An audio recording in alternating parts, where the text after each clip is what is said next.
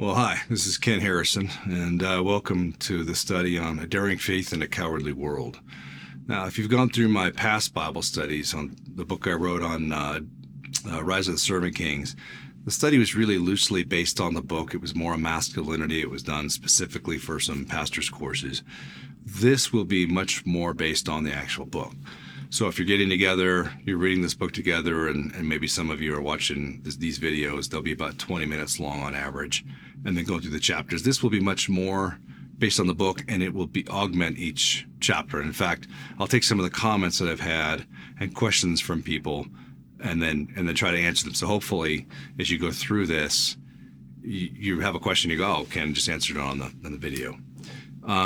If you're new to this book may be very challenging for you. Not challenging to read. I'm not smart enough to write something hard to read, but challenging as far as what you know about the Bible. Now, I'm not giving you my opinion here because you don't care about my opinion and I don't care about it. I care about what God's Word says. So everything we do will come from God's Word. But we are going to talk a lot about what's the point of the Christian walk. Why do we need to work so hard? If God did everything on the cross, then why does he then make all these demands of us? What's the point of all that? These may seem like really new ideas. They're not new ideas. In fact, these were prevalent throughout the early church and really prevalent throughout the church all the way until the Reformation. And the Reformation, which was a great thing, but the sola fide idea that faith alone results in salvation is absolutely true. But then the idea of good works really got pushed aside completely. And what we're going to see here, sola fide, faith alone, is what results in salvation. But then good works are required after salvation. And because of my position of Promise Keepers, I know a lot of big pastors and big name preachers and whatnot. And I actually gave this manuscript to a lot of them when I was done and said, punch holes in it, tell me what's wrong with it, argue with me. And really didn't have any of that. In fact, there was a controversial book. I was talking to the author of a book, and he and I were, as we were discussing it, I was just destroying his book, not meaning to. And he looked, gee, I never thought about all those things. And I said, well, the problem is you wrote a book for your specific theology, and you didn't give it to anybody else, and you wrote for people who agree with you, but you didn't think of all these counter arguments. And so for this book, I really thought, man, it's just such a new thing. It's a new old thing that I really want to go out to scholars and say, man, tell me if I'm missing the boat on this. And so I did that. I actually had one scholar screaming at me, how dare you write a book on good works for Christians? And then after he read the manuscript, we called and apologized. Maybe the biggest compliment I got was I had one theologian for whom I have great respect who said, when I got your book, I sat down with a pen to rip it to shreds, and I was going to call you and tell you how wrong you were. And he said, actually, by the time I got done, my theology completely changed. And in fact, now I can't unsee it. Everywhere I look, it says good works, rewards, you're going to be judged by your works. Like, how did I never see this before? So I want to challenge you, if this is new to you, the problem we often have is that we are given a systematic theology, a systematic way of thinking, of seeing the Bible, whether you realize it or not. And you come to the Bible with this idea of these certain assumptions are true, and then sometimes we don't actually register, wow, what I'm reading is completely opposite of what the Bible says. And a lot of commentaries spend a lot of time trying to explain why the Bible doesn't say what it actually says. And so what we want to do is come to God's Word, assuming it says exactly what it says. And I don't mean that to sound trite, but I do really mean to examine God's Word for exactly what it says. Let's have the audacious idea that Jesus meant what he said, and he didn't mean something else. Now, I come from all this, honestly. I've never said this publicly. I've never talked about it publicly. It was never really a point, but I think it's a point here for this, because I think sometimes to understand how a writer or a teacher came to a certain set of ideas is helpful. And in this case, it is. I was saved at the age of 5 at Tri-City Baptist Temple in Gladstone, Oregon. My dad had just been shot on the LAPD and retired us up to Oregon. My dad was a hard guy with a hard gambling and hard drinking problem. And he went forward at the altar call at Tri-City Baptist Temple, and I ran up behind him as a 5-year-old. And I really got saved at 5. I was really filled with the Spirit at 5 years old and in love with the Lord. And I used to go with my dad everywhere. knocking on doors with my patent leather shoes on and handing out tracts and all that, and just love Jesus. I would be at school telling everybody about Jesus. My teachers would have to tell me to shut up. This was before the militancy of all that we see today. This was the early 70s. But, man, I love Jesus. And I've often said it took the church about 10 years to beat the Holy Spirit out of me. My dad, unfortunately, took his personality before he was saved into his salvation, and so he became extremely legalistic. No rock and roll music, short hair, couldn't wear black pants. I never figured that one out. Couldn't see movies. Couldn't watch a bunch of TV shows.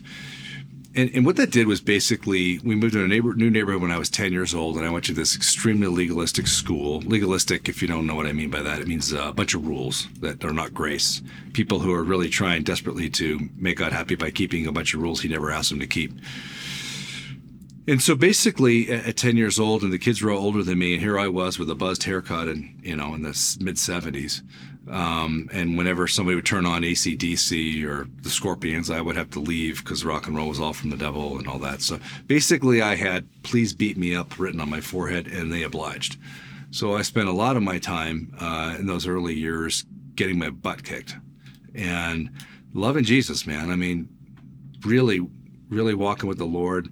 But then I would get my butt kicked by the world, and then I would go to school, and a couple times got beaten really bad. Once they beat me so bad for nothing I had ever done that I couldn't sit down, and my mother cried when she saw the black and blue rear end I had. So I was getting beaten by the church, I was getting beaten by the world, and that love for the Lord continued, but a lot of questions started coming up in my mind. Well, what is all this?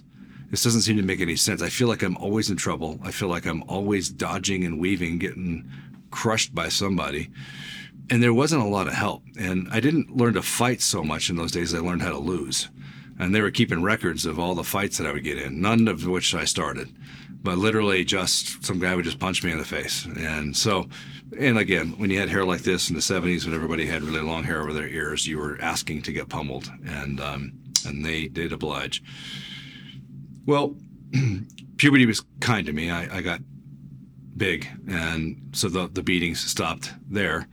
And then they kicked me out of the school because they kept asking questions. Because at the age of 12, I started really delving into the Bible because I was really confused. I thought, the God that I know is not the God I'm seeing. Like this, everything just seems to be violence and hatred and anger and scowling and rules, and it doesn't seem to be the Lord who lives within me.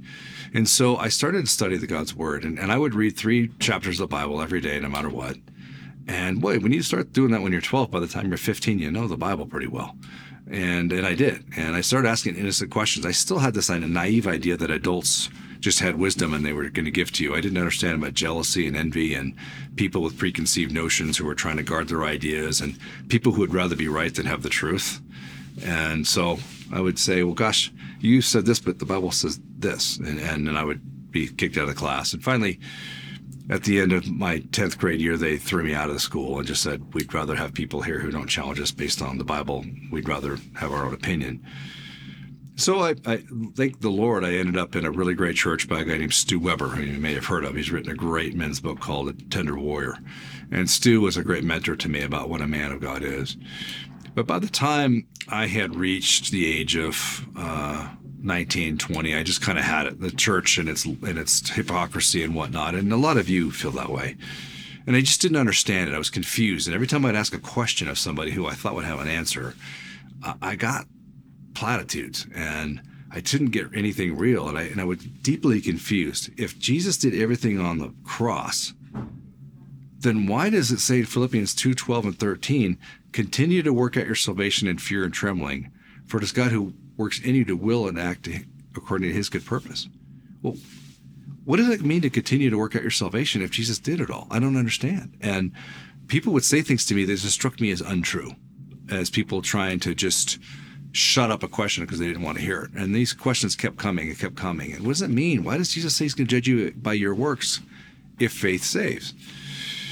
So I want to encourage you on this journey with us. We're going to go through all these questions because I was the guy asking them. I was the guy with people yelling at me. And even writing in this manuscript by guys who I respected, who I had to get patiently read the manuscript and then tell me, and then yell at me. And then once they read it, they went, oh, wow, I've changed my theology. I want to challenge you on that. At the age of 22, I think it was, I was a Los Angeles police officer, and I was running with my Walkman on. And yes, I'm that old. I had a Walkman. And I was listening to my heavy metal station, Pirate Radio in Los Angeles, and I went too far and I ended up in the Biola Hour. And David Hawking on the Biola Hour had spoken to my soul so much that I came back from my run and fell on my knees and gave my life back to Christ. And so that starts the journey that we're going to get to. So let's delve into this just a little bit right now in the remaining time we have for this introductory session. You'll see that there are two basic theologies that Christendom is based on, Protestant Christendom is based on, which is Arminianism and Calvinism. And neither one of those really, I think there's a lot of truth in both of them, but they didn't really satisfy. And really, as applies to us, the issue you had with Arminianism is that you were saved, but you could lose your salvation. And with Calvinism, it was, well, God chooses whether you get saved or not, and then you're going to show through your life if you're really saved or not. So if you sin, you're not really saved. So both of them left me a little bit wanting because I think they were both trying to pound a square peg into a round hole. I realize that a lot of theologians now I just offended, but stick with us on this. And you start seeing in 2 Timothy chapter 2, I think it's verse 12, there's these scriptures that seem to contradict each other. So in 2 Timothy, I think 2:12, it says, if you deny him, he will deny you. But if you're faithless, he remains faithful. Huh?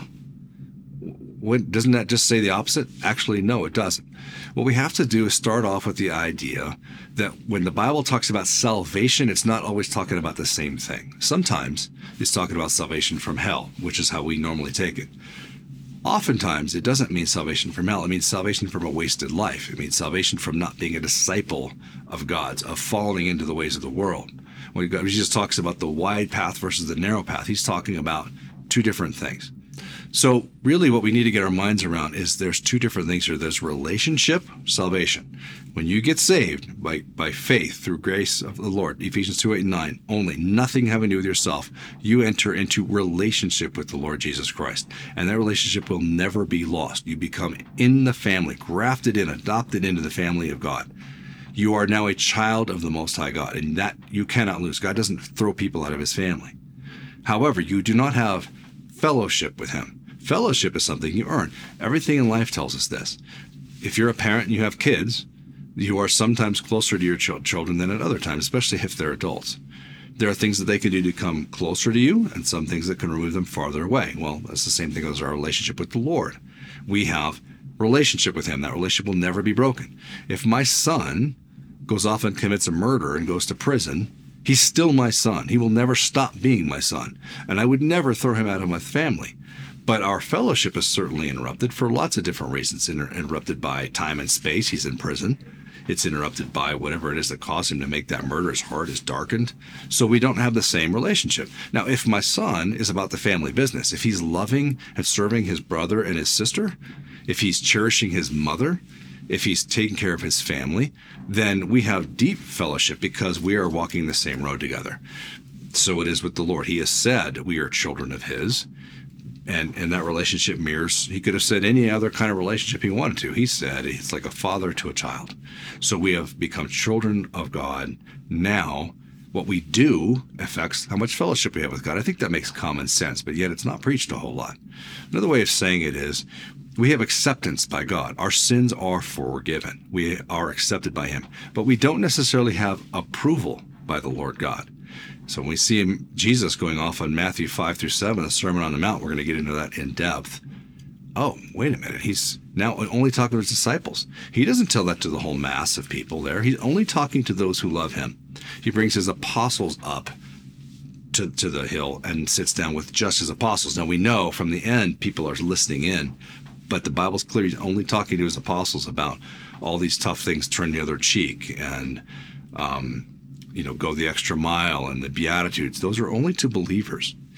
And we see this in Scripture over and over again, and as you go through the study, you're going to start to see things jump out at you that maybe didn't before. 2 Timothy 2, I think it's 14, says, be diligent to be a worker approved by God. What I just said. be diligent, do what it takes to be approved by God. 2 Timothy 2:22 says again, make sure that you're being approved by God. And it gives us some action points. So one of the things I want to get through in this study is that so much we see in evangelical Christendom that somehow Christianity is about knowing the Bible really well and being able to win arguments or something. When in fact, everything in the Bible says it's about action, action, action, action. When you look at the great heroes of the Bible, they were men and women who did stuff. They walked forward in faith. They didn't back down from a fight. They had all kinds of problems and warts on them, and yet they were diligent to go and do the mission that God had given them to do. And you and I all have a mission to do, which we're going to get into in Ephesians 2:10.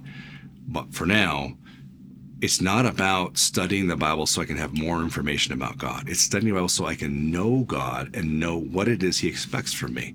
There's a big difference there. When I come to him, what am I trying to see? And as we look at God's word, let's go into 2 Timothy briefly here. We can see action, action, action, action. Here's Paul, the last book he'll ever write. He knows he's about to be beheaded. He's in prison. He's saying to Timothy, everyone's fled from me. The great reward Paul has had for a life completely lived for Christ is that when he's in Roman prison, all of his friends have left him, and he's all alone. And he's writing to Timothy saying, could you please bring me my cloak? I'm cold. That's what he's got. And that's what the world's going to give you if you really work for the Lord. And he's going to reward you greatly, as we'll see, because of that. But Paul, as he's given the last advice he's ever going to give, says a couple of action points. He says, flee youthful passions. Not avoid them, not try not to do them. Flee youthful passions. What are youthful passions? We know what those are. What were you like when you were 20 years old? You were constantly thinking about sex and pride and impressing people and what did people think of you. And he says, flee those.